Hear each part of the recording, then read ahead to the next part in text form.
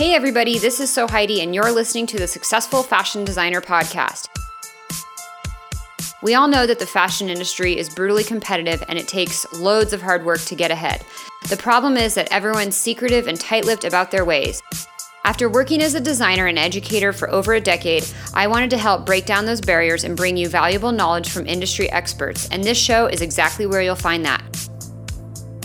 Whether you're trying to break into the fashion world, make yourself more marketable, launch your own label, or become a successful freelancer, we'll help you get ahead in the cutthroat fashion industry. Welcome to another episode of the Successful Fashion Designer Podcast. And this story of this shoe brand, they started out as a flip-flop brand, and their success and what they've been able to grow to over the last 7 years is phenomenal. A husband and wife team kickstarted this business using their savings and living on nothing to figure out how to make this possible. 7 years later, they are selling in Nordstrom's and Neiman's and doing partnerships with brands like J. Crew and Peter Millar. Their growth and trajectory has been phenomenal.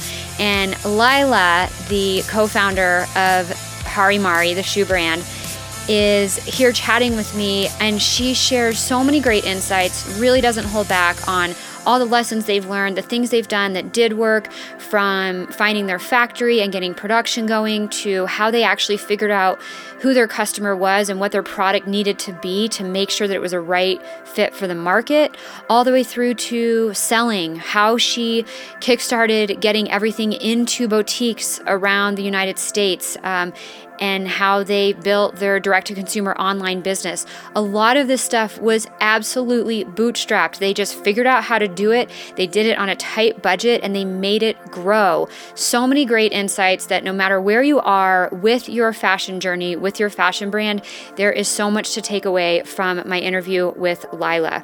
Now, before we hop in, quick reminder that SFD, Successful Fashion Designer, is way more than just a podcast. I have tons of templates, tutorials, resources, all sorts of valuable things to help you get ahead in your fashion career, and they're all absolutely free. So here's what I want to do. I want to make sure that you get access to these, and I put together a special packet of all of the best stuff for you, and I want to get it to you right now. So hit pause on the episode for 20 seconds. Head on over to soheidi.com/email. It's SEWHEIDI.com/email. Give me your information and I will send you everything that you need to get ahead in your fashion career. You're going to love all these free resources. Now, if you're not really into the email thing, I get that. I also hang out on Instagram, which you can catch me over there at SoHeidi. Again, SEWHEIDI. And before we jump into the interview, one last thing. If you do enjoy the Successful Fashion Designer Podcast, a review on Apple Podcasts, on iTunes, really goes so far. So if you have, literally it takes 20 seconds to do, just scroll down if you're listening on Apple Podcasts and leave a review. It means so much to me and to the show, and it really helps new listeners find and discover this valuable content that I know from all the reviews you guys have left that there's not a lot of stuff out there like this. And so think about how excited you are to hear this podcast, and by you writing a review helps other people find and get these valuable insights that we share here on the Successful Fashion Designer Podcast. All right, so now let's jump into the podcast interview with Lila Stewart to hear all about how she and her husband built their shoe brand, Hari Mari, from literally nothing all the way up to the company that it is today. Welcome, Lila, to the Successful Fashion Designer Podcast. Why don't you start out by telling everybody who you are and what you do in the fashion industry? Well, thank you, Heidi, so much for having me. I'm so pumped to be here. My name is Lila Stewart, and I am the co-founder of Hari Mari Shoes. We started as a flip-flop brand, but we've evolved into shoes, and we're now about an 8-year-old company. Okay, amazing. So I did a little poking around on your site, and I know a little bit of your backstory. It sounds like it came from a pretty cool beginning, and you guys have grown a tremendous amount over the years. So take us back to the first sort of, what did this look like at the very beginning, 8 years ago? Where did your idea come from? How did you kickstart everything that you're doing now? Well, we have a little bit of a unique background in that it began in Jakarta, Indonesia, actually. My husband and I, and his name is Jeremy, born and raised in Dallas, and we're working in Dallas back in 2007, but had a really cool opportunity to move to Jakarta. We sold our cars and put what we owned in storage. A former general of the Indonesian army wanted to run for president and hired my husband and his then business partner to run his presidential campaign. So obviously a cool opportunity that you don't want to say no to. Never been, and was excited to go. Had to Google it at first to figure out where it was on the map, which is kind of funny. Yeah. And it was amazing. We were there for 3 years. Jeremy had to work on a lot of projects to get his client's name out there, one of which was producing a documentary film specifically about malnutrition. Sadly, the education just isn't there, or wasn't 10 years ago when we were living there, about how to feed your children. While I was there, I got on the board for the American Women's Association, and I spent my time helping kids in orphanages in and around the capital and the countryside. And so, as you can imagine, Indonesia is a developing country. It's third world. And seeing the kind of poverty that we did, I mean, families live on less than $1 a day. 80% of the population lives below the poverty line. There's not a lot of access to health care. Needless to say, so it was an amazing and rewarding experience, but it was tough. So we knew that when we moved back that we wanted to continue to help kids. We wanted to keep it here in the United States. So it was a little bit backwards in that we had our philanthropy decided before the actual business. We decided that, unfortunately, pediatric cancer is the most fatal disease of children in the United States, more so than all childhood diseases combined. So that was where we were going to put our philanthropic efforts. And the idea to start with producing flip-flops came pretty quickly shortly thereafter, in that we'd worn out the brand that we'd worn for decades and went shopping for flip-flops when we moved back, and noticed, Heidi, that literally the exact same flip-flops that were hanging on the walls in 2007, those same flip-flops were still hanging on the wall in 2010. Same black and brown, same brand, same status quo. And so we felt like if we could come to market and focus on premium, comfort, durability, minimal break-in periods, add some color to the mix, but then give back kind of based upon our experiences of living abroad, that we might be onto something. And so the name Hari in the Indonesian language means of the sun. Mari in Latin means of the sea. So kind of a nod to our time in Indo, and relating to flip-flops in a way as well. So that's our story and how we got into it. Wow, it's such a cool beginning. And what, other than seeing this gap in the market of okay, the same flip-flops are on the shelf 3 years later, there's nothing new, yeah. We feel like there's an opportunity here. Did you have any inkling to go towards something fashion? Do you have any background in this? Or did it just really come about because it happened to be this thing in fashion that you saw a need for? Well, it was a bunch of things. It was us wanting to, my husband wanting to get as far away from politics as he could. Okay. And so flip-flops kind of serves that purpose. Yeah. But also, the days of suits are dwindling, right? Casual wear is on the rise, and flip-flops are certainly a large recipient of that. So it wasn't just we'd worn out our flip-flops, let's make a better one.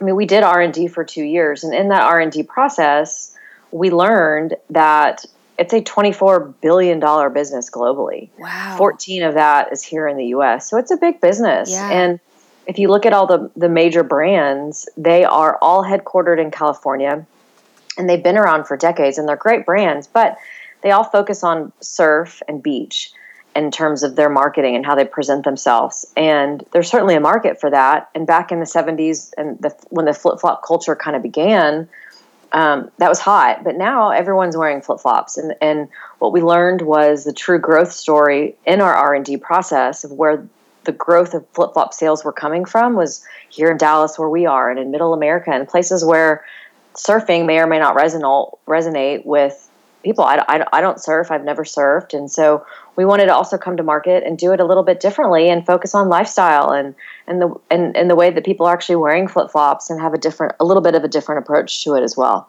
Yeah, I literally live in flip-flops in the summer, and I live in Denver, Colorado, in the middle of the country.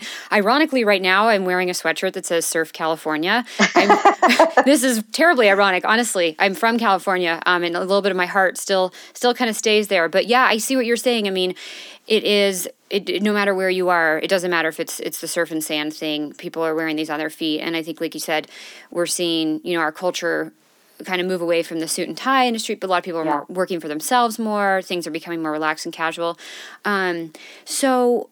But it sounds like you guys did not have any background specifically in fashion or anything like that. Oh my gosh, I forgot to answer that piece. Yeah, absolutely not. Our families thought we were crazy. I'd kind of dabbled in retail when when I was home for holidays in college, but other than that, that was the extent of our retail experience, manufacturing experience. I mean, I was in the music business and sales and marketing prior, and Jeremy was a political consultant. So this was so far outside of our wheelhouse that people for sure thought we were crazy, because when we started it, I was pregnant and we just bought a home and we were saying goodbye to both of us to paychecks because we were all in on Hari Mari. So no, we had no idea what we were doing in the beginning.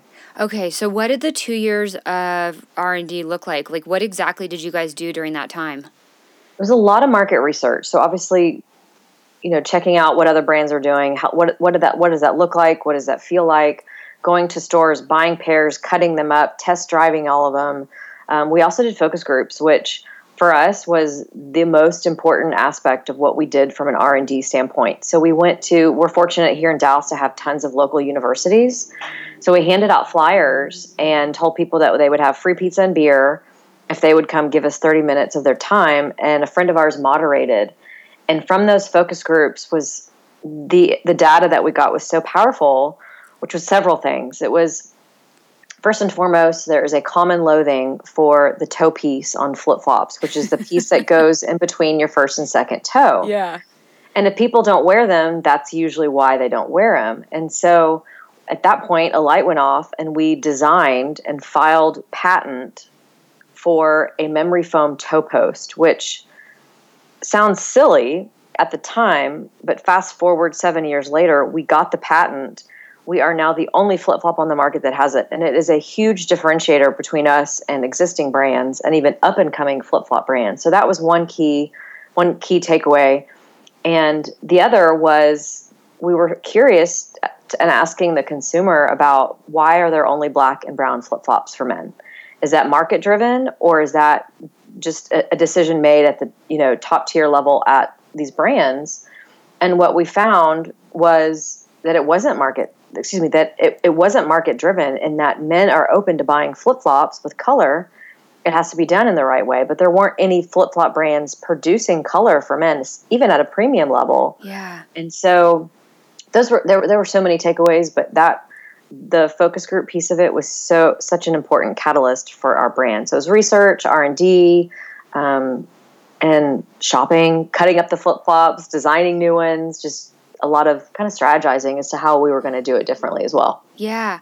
And I love that, like, the most valuable takeaway from this was specifically, a lot of it sounds like it was insanely valuable, but the customer research component, and you made it so simple, and it sounds like pretty cheap for yourself. Like, we just bought pizza and beer, we hand out flyers at colleges, and we got people to come, and we just chatted with them and asked them, what do you love? What do you hate? What do you want to see? And like you said, you had a moderator, but it's just kind of digging into their needs and their wants and, like, where are things not being fulfilled for them in this specific category. Yeah. Love it. So bootstrappy. That's awesome. Okay, so you said you started, like, designing. How were you doing this? Were you just, like, sketching on paper, or did you hire some people in the industry to kind of hash this out a little bit further, or, like, what did that really look like for you? So at first, it was primarily my husband. We have a little bit of role reversal in that he is the creative eye, and he's just more so the designer. I'll put it that way. So he really was just sketching it out with in the beginning with probably crayons, and in terms of how do we elevate it to get it to the level that it needed to be to take it to a factory, just did some networking, went online, found a consultant that used to work for Teva and design Teva's products, found him on LinkedIn, connected with him, hired him to help us initially get them basically CAD drawings into a format that they needed to be in before we took them to the factory. And that was it. Wow. Initially, at least. Yeah. Sure. Of course. So where did you find a factory? Did you look overseas? Did you look here in the States? Did you just do a bunch of searching and like find someone you thought would be a good match? Or I know that's always a big struggle for people. It is. And we wanted so badly to find a manufacturer here in the U.S. to make them. And they just don't exist. And then we looked in Mexico, and it just wasn't feasible. So we went where, the majority of where the world's shoe population is produced, which was China. And I feel very fortunate because we had lived in Southeast Asia. I felt like that gave us a leg up in how to understand how to do business in Southeast Asia. And so we were lucky in that regard. We originally went to where Tommy Bahama and Tommy Bahama and Sanook were produced. And the factory where we wanted to go to originally denied us. They kind of laughed at us. They're like, ha, ha, ha, find us, come back with some orders, or, you guys are way too small. And then, so we went with a kind of plan B, and the quality wasn't where it was. But we got really fortunate because the guys that handled production for Quicksilver actually took a pair of Harimaris to the factory where we wanted to be in, and they said, mimic this toe piece. And so sure enough, the factory owner called us and said, oh, haha, we have an opening. And so that's how we got to where we are from a production standpoint, because I feel like we're in the best factory in China for footwear. Yeah. But fortunately, you can find so much of that stuff online. And there's, there are groups you can join to help you find places to go. I can't speak to places in the U.S. that do produce apparel, because I know apparel is a lot easier to have made in the U.S., but in terms of footwear, it just doesn't exist. Yeah. No, I've not really heard of anything either. Okay, so that was just digging and then talking to people, finding the right contacts, and then you kind of just fell into this perfect factory. Yeah. So can I ask, and you don't need to like share numbers, or you can if you'd like to, but you don't have to, but where were you getting, I know you said you stopped getting a paycheck, you spent 2 years in R&D, and then you go into production, like you have to pay money to live, there's just general overhead in life, and then obviously going into production and hiring this designer, like those are all expenses that add up very, very quickly. How are you funding everything? That's a great question, and I'm happy to be an open book about it. It was really hard. We bootstrapped Harimari ourselves for the 2 years of R&D, and then the first year and a half of operating. And we were able to do that because we lived abroad, and we saved every single penny when we lived abroad, and didn't have a whole lot of expenses because it was basically a business trip, a very extended business trip. So, but it was hard. I mean, we had to make major adjustments in the way we lived and the way we spent, and it was a struggle. And so finally, about a year and a half, and after we'd started the business, we did our first round of family and friends and did a raise. And it was hard. I look back on that time, and I don't know how we did it. I don't know how we paid for everything we needed for our kids, and I don't know how we paid our mortgage, but we somehow did it. Yeah. But it was tough.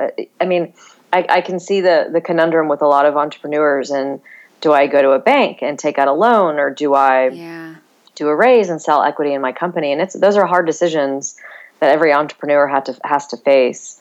And we certainly did, but it was tough. And we didn't even take a paycheck until the first, and everything Harimari was making for the first year and a half went straight back into the business. Right. And we were paying everyone else, but not paying ourselves. And again, I don't know how we got by.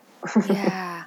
How did the funding with friends and family go? Because I've heard some good stories with people in that experience, and I've heard some tough stories. But how'd that go for you guys? The friends and family piece was great. In fact, it for the most part, everybody was here in Dallas, so that made it easy. Yeah. And they truly were. They truly are friends and supporters, and still are to this day. So we didn't have a bad taste in our mouth. In fact, when we had to go do a Series A raise, we were like, we didn't realize how hard it was because the friends and family came so easily. But we, for the most part, had a really good experience with the friends and family raise. Okay. And so then you did Series A venture capital VC. Is that what you did? We didn't go the VC route. We just kind of primarily went with high net worth individuals or family offices. Ah, okay. And so when did you guys wind up doing that? That was 2016, I believe. Okay, so you did the Friends and Family like maybe a year and a half after you had started, and then that Mm-hmm. kick-started you, and you got your feet on the ground for a little while, and Mm-hmm. then what triggered the need for more funding? People. We just needed people. Staff. Okay. Yes, the first raise was for inventory. We've since have gotten terms with our factory, which has been huge for us because we aren't having to front and pay for everything up front. Yeah. So that need went away. But then the next piece was Hari Mari's growing on average about a clip of 100% year over year. Wow, I that's know, it's amazing. nuts. That's totally So nuts. it is. But with that comes a lot of struggles with needing people and need to help and take on the workload. And so that was 100% to hire some kick-ass folks. Excuse my language. Oh, no. You're fine. You're good. Okay, so let's go back a little bit. Okay, so the funding stuff, understand how that all built. So you go into production with what, one style for women's, one style for men's? Correct. Okay, and then what are you thinking? I'm going to put this online and I'm going to sell it? Like, what was your plan to, like, how to get this out to the people? Well, our original business plan was a direct-to-consumer approach, and this was another big takeaway from our focus groups, and I'm so thankful for it, is that when we were visiting with people, and this was also 10 years ago, keep in mind. So, but at that point, people's general sentiment was that they do not want to, and they won't buy footwear from brands they aren't familiar with online. Mm-hmm. They want to see, touch, feel, and try on. Yeah. And so we had to pivot and kind of at the last minute add wholesale to our business at a wholesale approach. And so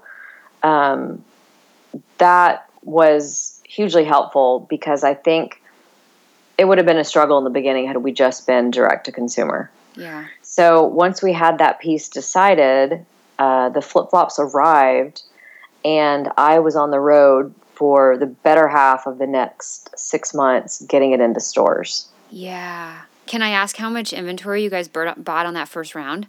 We ordered 25,000 pairs of flip-flops. Oh, shit.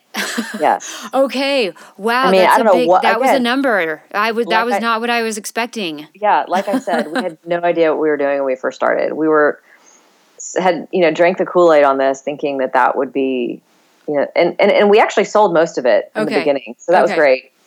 Some of the pairs came back defective, and we had to donate them, and that was a horrible experience. And they ended up at a flea market in LA. Oh no! And it was terrible, but we got through it, and we were able to sell the remaining pairs. So we had, some hiccups and some hurdles initially along the way, but generally speaking, I think the product arrived March 21st of 2012, and by the end of August, we had like 42 stores selling the brand. Wow! So we took that success and started going to trade shows. So we had some stores to mention and some sales to tout in those trade shows, and just kind of plateaued from there. Okay. And so you literally were just driving, going to boutiques. Were you doing research and trying to set up appointments with the buyer first? Or like, how cold of an approach was this? It was pretty cold because, hey, I'm Lila with Hari Mari. Can I get an appointment? They're like, who are you and who is Hari Mari? What is it you're selling? Yeah. Exactly. So I had my samples in my bag, and I'd done my research in terms of what stores I wanted to be in. Uh-huh. But I knew I had tried to make appointments, and I think I was laughed out of many phone calls. So I stopped trying to make appointments, and I just showed up. You did. And basically harassed these poor people to carry the brand. Was that something that you're comfortable with, or did you have to build up a thick skin to get through some of these situations? Well, back to the role reversal with Jeremy and I had done a lot of sales in my previous life. Yeah, okay. At my previous position. So, and in fact, I was selling sponsorships for concert venues. So we're talking about high dollar amount deals. And so to go from that to a $60 flip-flop was like, to me, it was nothing. So I wasn't, it was more so just not knowing the business. I knew I could walk into a store and hopefully get them to buy it. But the bigger picture, that was a little bit daunting. But no, I was accustomed to sales and I just felt comfortable with it. And I was just so passionate about it. And I was so excited about it. I didn't even care if someone said no. And I think I naturally have thick skin. You have to if you're in sales. I know. But I was so passionate about it. And I really, at that time, and I still do, just really believe in what we're doing. And so I didn't care that I might have been annoying people showing up without an appointment, or that they were going to say no initially, but I'd get them the next year or the next season, or, it was just kind of the beginning of what we had to do to get it into retail. Yeah. And I think there's a lot of value in what you said about being really, really excited about your product, is that yes, you do have to sell. Like, at the end of the day, sales is sales. But when you're so excited and passionate about your product, like, that comes through, and that makes you can just feel it in the way you talk about it, and it just resonates with the person on the other side of the conversation. So that component is so, so, so valuable. Yeah. Yeah, I agree. And even when we hire people here that handle sales for Harimari, it's so key, even for them, which is hard to do because they don't own the business, but that's like selling 101, is passionate about what you're selling. Yeah. We'll get back to this episode in 20 seconds, but real quick, did you know that the SFD podcast is sponsored by you? We don't interrupt your listening experience with ads, and instead rely on your support. There are 3 ways you can do that. 1, tell a friend about the podcast. 2, sign up for the email list at sewheidi.com/email. That's SEWHEIDI.com/email. 3, write a review on Apple Podcasts. Thanks so much for supporting the SFD podcast. Now, back to the episode. Okay, so I imagine you got a lot of no's, but you got a lot of yeses. You said 42 stores in like 6 months or so, from March to August. And then you thought, okay, now we go the next step because we have some leverage and we have some proof and validation, and we can say, oh, this store carries our brand, this store carries our brand, which gives you a sort of a leg up at trade shows. So where did you guys start with the trade shows? The first trade show we did was, we went Go Big or Go Home, right? We did Outdoor Retailer. And this, you did? Yes. I'm very aware of the trade show. Yeah. I've been many times. This was back when it was still in Salt Lake City. Yeah.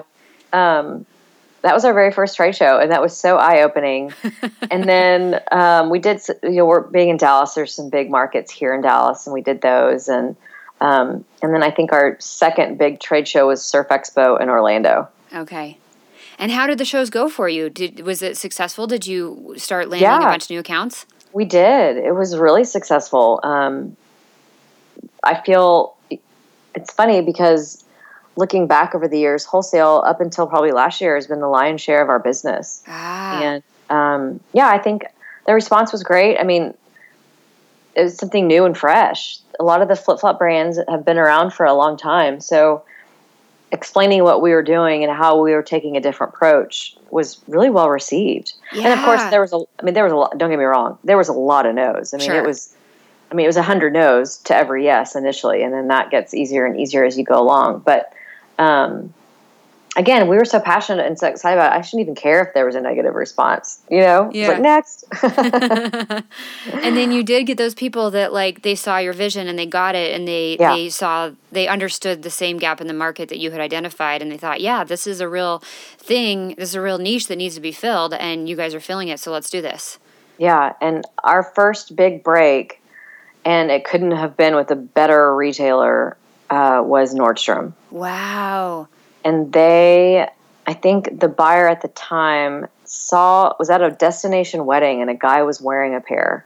And so that's how he was introduced to the brand. And they picked us up in a major way in 2014, and we shipped in 2015. So literally within 2 years of business, we got our first opportunity with Nordstrom. That's huge.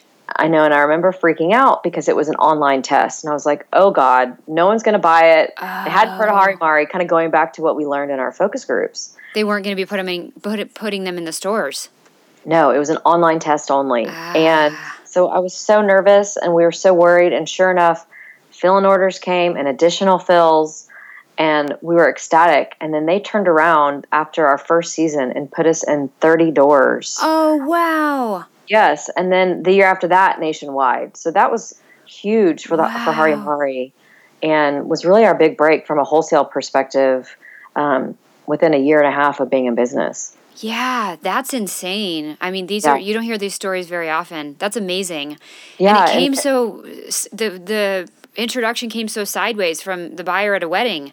Yeah. And don't get me wrong, I was still reaching out to everybody, Okay. but it made it so much easier for us because he had heard about the brand had already been validated to him in his mind at this wedding he was at, not Okay. trying to tell him, hey, check out our brand, check out our brand. He was already familiar with it. But you had been pitching to him, and then it so happened that he was like, oh, yeah, I randomly saw these at a wedding. Yes. Okay, gotcha. So you were still doing the initial outreach to make that connection.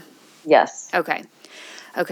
And did any challenges or anything come up with production at this point? Because it sounds like you're starting to order more and more in larger quantities. I mean, when Nordstrom calls and says, hey, 30 doors, and then they call and say, hey, did you say nationally or internationally?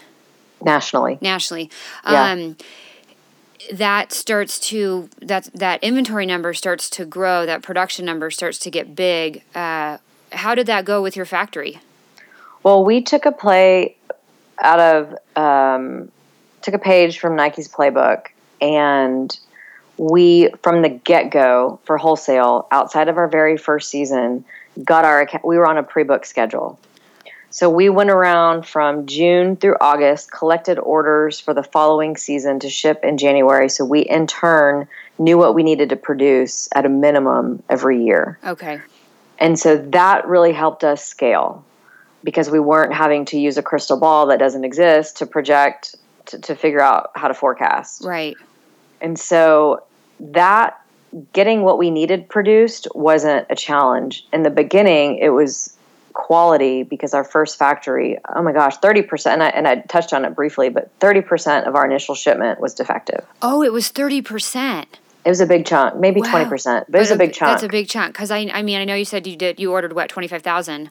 Yeah. And so I mean, some defects are expected, but 20% is very big, very big. So that was our struggle, was quality control. It was not, hey, we have all these orders, we can't fill them. Uh-huh. It was, hey, we can fill them, but we're not going to fill them with the same factory because they're terrible.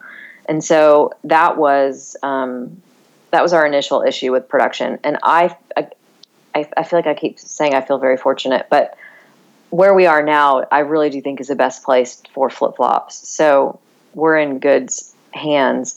There have been a couple issues over the year with late shipments, because there was a strike at the ports in California, and that set us back almost 2 months. And so that was a challenge. But production isn't a huge issue for us ever since we moved away from our original factory. Okay, that's amazing to hear. Yeah. Okay, so you get into Nordstrom's. It's insane. When do you guys decide to start doing some online DTC, direct to consumer?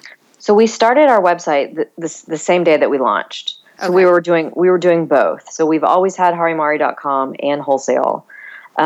It's just wholesale has, for the most part, been the lion's share of our business up until last year. Okay, so last year's 2018. Yeah, last year was the first year that our web sales passed our wholesale numbers. Okay. And so what did you guys do? I mean, obviously you're trying to grow wholesale, and you're trying to grow your online presence. What were you doing? And so you've outlined pretty clearly like how you were actually growing the wholesale side of things with, driving around, and then the trade shows, and then just doing a bunch of cold outreach. What were you guys doing strategically to grow the online and direct to consumer portion of the business? It was twofold. The first was press. So when we first launched, we made the mistake of hiring a really expensive PR firm with a really big retainer, and quickly learned that wasn't something that we were open to, because we just couldn't afford it. So we met with some friends that handle PR and learned the PR business, and set up semester-long internships with all the local universities to have interns here helping us. And a large part of what our interns were doing, and a large part of their responsibilities, was press. Okay. So that was part of it. And we've had some incredible publications feature Harimari: Forbes, Entrepreneur, Outside Magazine, Oprah, Cosmo, the list goes on. And then the other side of it was Facebook. Facebook's numbers in terms of advertising are down now, so we don't utilize Facebook as much, if really any, anymore. Mm-hmm. But years ago when we first started, my gosh, our ROI on Facebook in our peak season was 5 times what we spent. Yeah, it was a totally different game years ago. Yeah, it was. And so that was a big one. It may not have been our target demo always, but it was pretty reliable in terms of what we could spend to know that we were going to get that back 5-fold, so it was safe. Yeah. And then our first year out of the gates, Heidi, we also did 200 events. Oh my gosh. I did not have a life. No, you didn't. We did any grassroots events that we could get our foot in the door. Like what sort of, give some examples of what sort of things you were doing. Like if there were any neighborhood festivals, or Deep Ellum, which is an area of Dallas where we're headquartered, they would have music festivals, or they would have art festivals, or just beer festivals, or anything that where the entry fee was nominal. We would go, and we invested in a little Harimari tent and a table and a tablecloth, and we would go and we would talk about the brand to anybody that would listen. Okay. And we did 100 events, if not two. I think it was 100 or it was 200. 200 events our first year out of the gates, and so total grassroots, like scrappy, doing it ourselves in the beginning. Yeah, and at this point, was it just you and your husband? Like you guys were physically doing all of this? For the most part, us and interns, and then my brother. I have 3 brothers. My youngest brother was helping us for maybe the first 8 months. Okay. And then after he left, because he went to nursing school, he's like, guys, I really need to go do what I studied to do. Yeah. We started hiring people after that. Okay. So you're doing like all this legwork, just getting the name out there any way you can. I imagine some of the wholesale also helps with brand awareness, and maybe they buy the second pair online because now they're comfortable, they know it's a great product. And so you see the direct-to-consumer business building and building and building, and then finally it surpasses the wholesale. Yes. Okay. So, and you guys have done a lot of other stuff too. It looks like you do a lot of partnerships with other brands. Can you talk? Based on what I see on your website, some of these projects that you guys launch. Can you talk a little bit about that and what you've done and how you've built that aspect of the business and how it's helped you guys grow? Yes. So it's been another larger catalyst for the brand, but we weren't able to attract any great partners until we got a little bit bigger. So it started probably 3 years ago. Okay. And the first was with Nakona baseball gloves. They're out of Texas. They've been our 85-year-old brand. It was their first collaboration for footwear. We basically used the leather that they use for their gloves on our flip-flops. It's been really great for Harimari. Our next big collaboration was with Peter Millar. It's a premium men's brand. We are producing all their flip-flops. They're handling the distribution on it. And that's been great, to open up the umbrella, so to speak, to introduce the brand to, by partnering with other companies. Some smaller ways to do it on a smaller scale. A lot of social media giveaways, connecting with other brands on Instagram and doing giveaways. And that was really helpful in the beginning when we didn't have a big budget, or if any budget at all, and we weren't large enough to attract another brand to collab with. But yeah, the collaboration part's been really fun. That's awesome. So where are you guys at now in terms of the company size? It sounds like you got a pretty good base. And I know you said, I think it was around 2016 when you did your Series A funding that you thought we just need to hire people. Yes. So what kind of people were you hiring, and where are you guys at now in terms of the team structure? So we were hiring, first and foremost was a new designer. Jeremy had been doing it, most of it up until that point, and we were literally laughing because we were shrinking it and pinking it for women. And so we found this amazing woman. Her name's Trisha Hegg. She used to be the VP of Global Product at both Reef and Sanuk.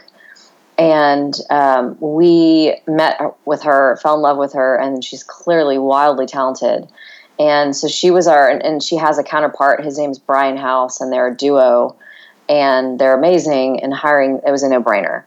So that was a large chunk of what the raise was for. We also hired our CFO, which has been amazing, not having to handle that anymore. Yeah. And some additional salespeople to ramp up. Okay.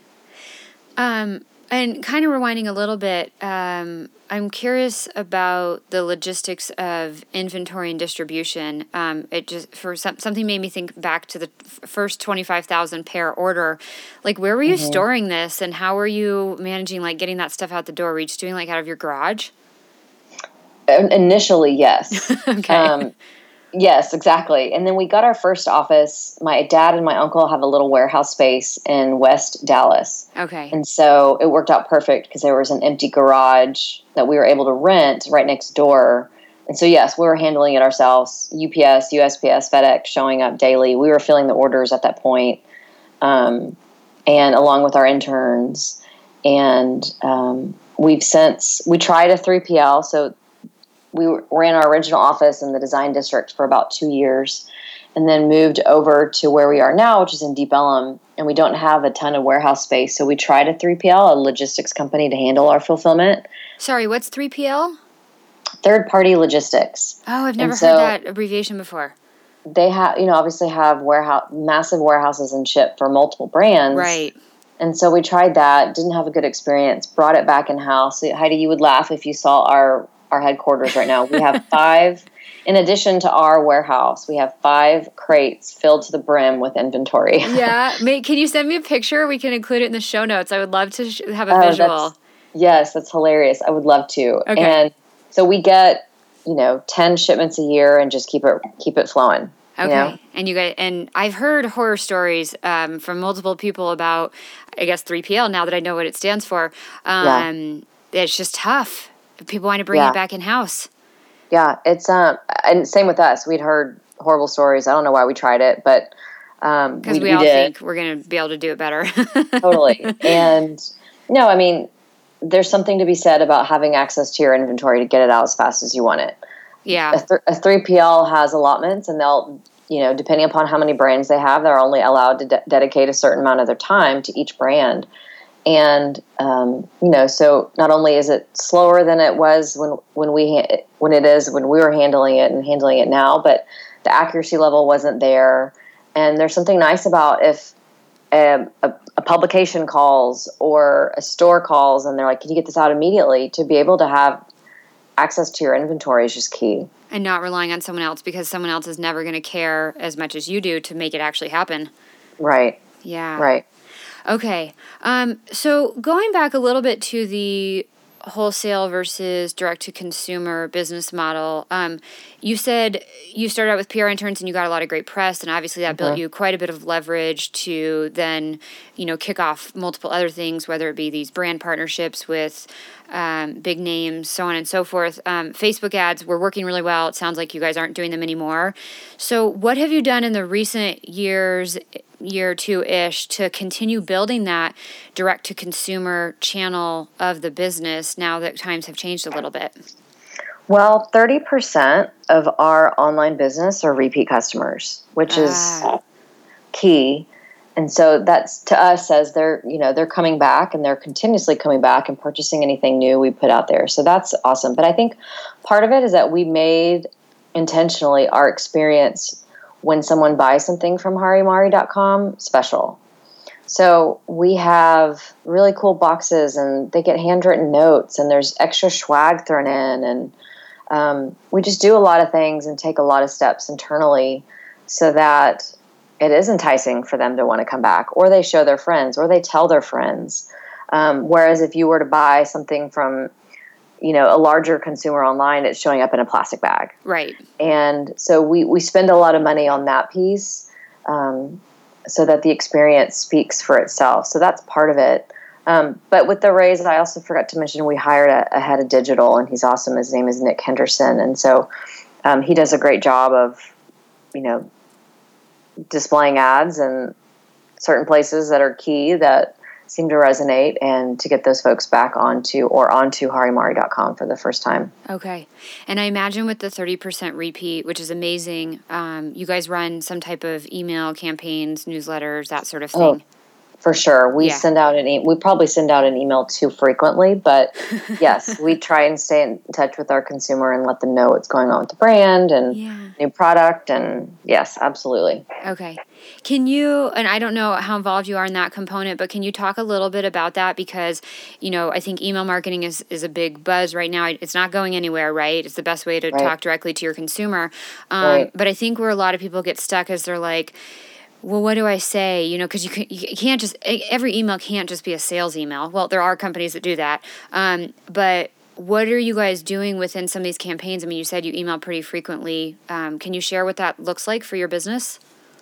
Well, I think if I were a newer business and looking back on what we could have done better, I would recommend, and we should have done this as well, is get personal with your consumer, right?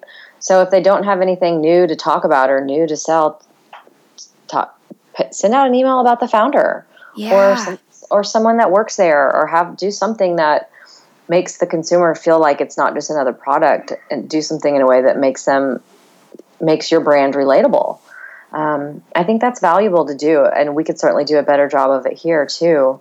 Jeremy and I usually kind of hide behind doors when cameras come out, but but I think that would be valuable. Tell the story behind your brand. Tell why. And gosh, giveaways are great. Your customers that's always kind of fun to try and win something. So, if you don't have anything new to talk about from a product perspective, have your customers or your email database get to know you a little bit. Yeah. Or maybe even share that picture of the 5 crates of flip-flops you have sitting in your office and say, exactly, hey, we pack and ship every order ourselves. Like, from a consumer's perspective, that's really cool to know. Yeah. So I love that. Just sort of the behind the scenes stories and personalize it, right? There are real people behind this, but sometimes the experience can feel very transactional. Totally. So very cool. And then, so where is your guys' focus right now? Are you continuing to push both wholesale and direct to consumer equally, or are you seeing that, profit margins are better direct to consumer? Maybe it's one-off orders, so there's different types of overhead and costs associated. But are you continuing to build both, or what are you guys thinking right now? Well, we'll always have wholesale. Okay. We have spent a large amount of time and investment into building our wholesale business, and that will never go away. Yeah. I feel really so lucky that we have, we launched with J. Crew this year, and the Zappos team is incredible, and we launched with Neiman's 2 years ago, and West Marine, and we have such a beautiful list of stores that I would never want that to go away. And we'll always foster that. But yes, our big focus, especially now because retail is kind of in a strange space. Yeah. Until that correction ends or whatever happens is going to happen, we're definitely putting all of our eggs not all, but most of our eggs into the DTC basket and really focusing on our website and our online customers. Gotcha. So cool. And you guys started in 2010, and it's November of 2019 that we're recording right now. We started in 2012. We did R&D. Oh, right. Okay, so 2 years was just research. Yeah. So technically you launched. So, 7 years. This growth is crazy. Well, it is, but you're kind. We also have a long way to go. A really long way to go. I feel like 9 people out of 10 have no idea who Harimari is, and no idea about our philanthropy and whatnot. But yes, the growth has been wild and fun and exciting, but we still have a really long way to go. Yeah. Talk a little bit more about the philanthropy now that you guys have grown to such a big space. You give back to childhood cancer. Is that what it is? Children's cancer? Yes. So we call it Flops Fighting Cancer. Okay. We donate a percentage of our sales to kids who are battling pediatric cancer here in the U.S.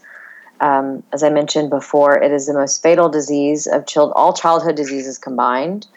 And we're really proud of it. We in addition to donating monetarily, which goes to, we pick select hospitals that take anybody, So the money that we donate is earmarked to pay down the bills of kids whose families can't afford it. Oh, cool. But in addition to that, we do what we call flop drops about 4 times a year with our partner hospitals, where we go in and, it's a small token, but it's, we really enjoy it selfishly and give flip-flops to the kids that are being treated in the oncology departments. And we just love it. It makes the redundancy of working anywhere, and the day-to-day grind all worth it. Yeah, that's so cool. That's so cool. And it sounds like more than, writing the check and sending it somewhere, which is, of course, great in its own right, but like physically actually getting involved and being present in that space, I imagine creates such a cool experience for the people, for you guys, as well as the people on the other side.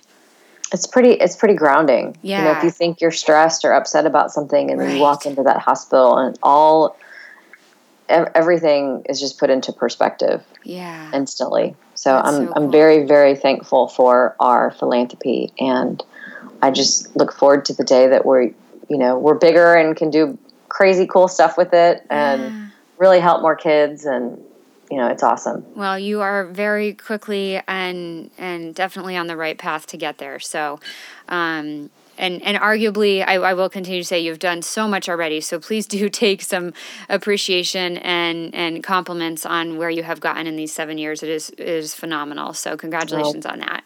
Thanks. That's too kind. Yeah.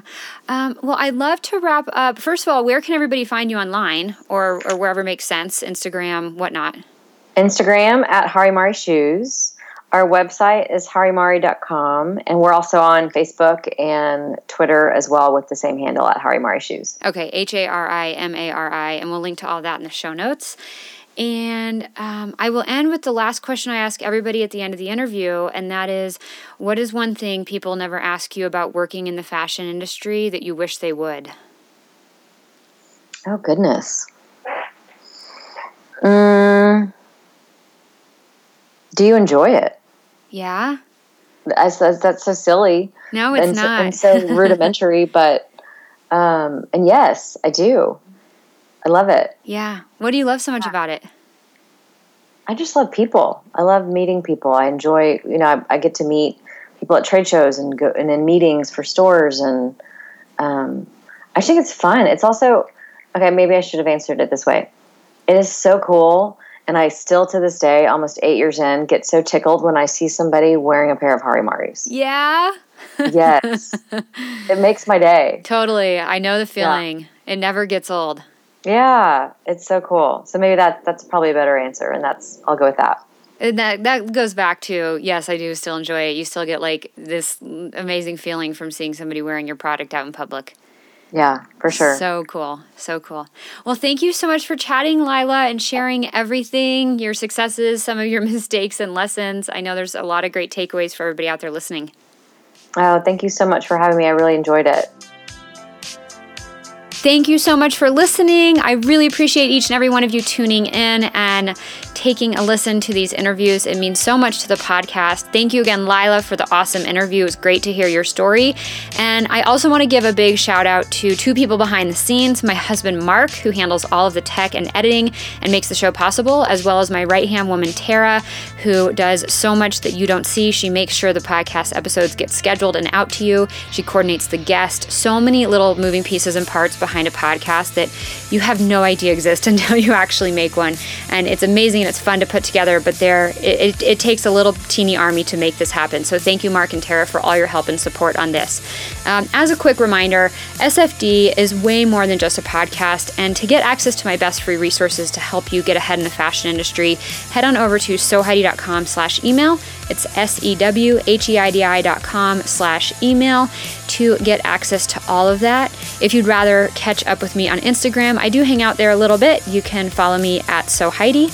And as always, if you did enjoy this episode or you enjoy other episodes of the Successful Fashion Designer podcast, a write-up and rating on iTunes does mean the world to us. So thank you so much for doing that. As always, you can scroll down to check out the show notes wherever you're listening. Thanks so much again, and I will talk to you in the next Successful Fashion Designer podcast episode.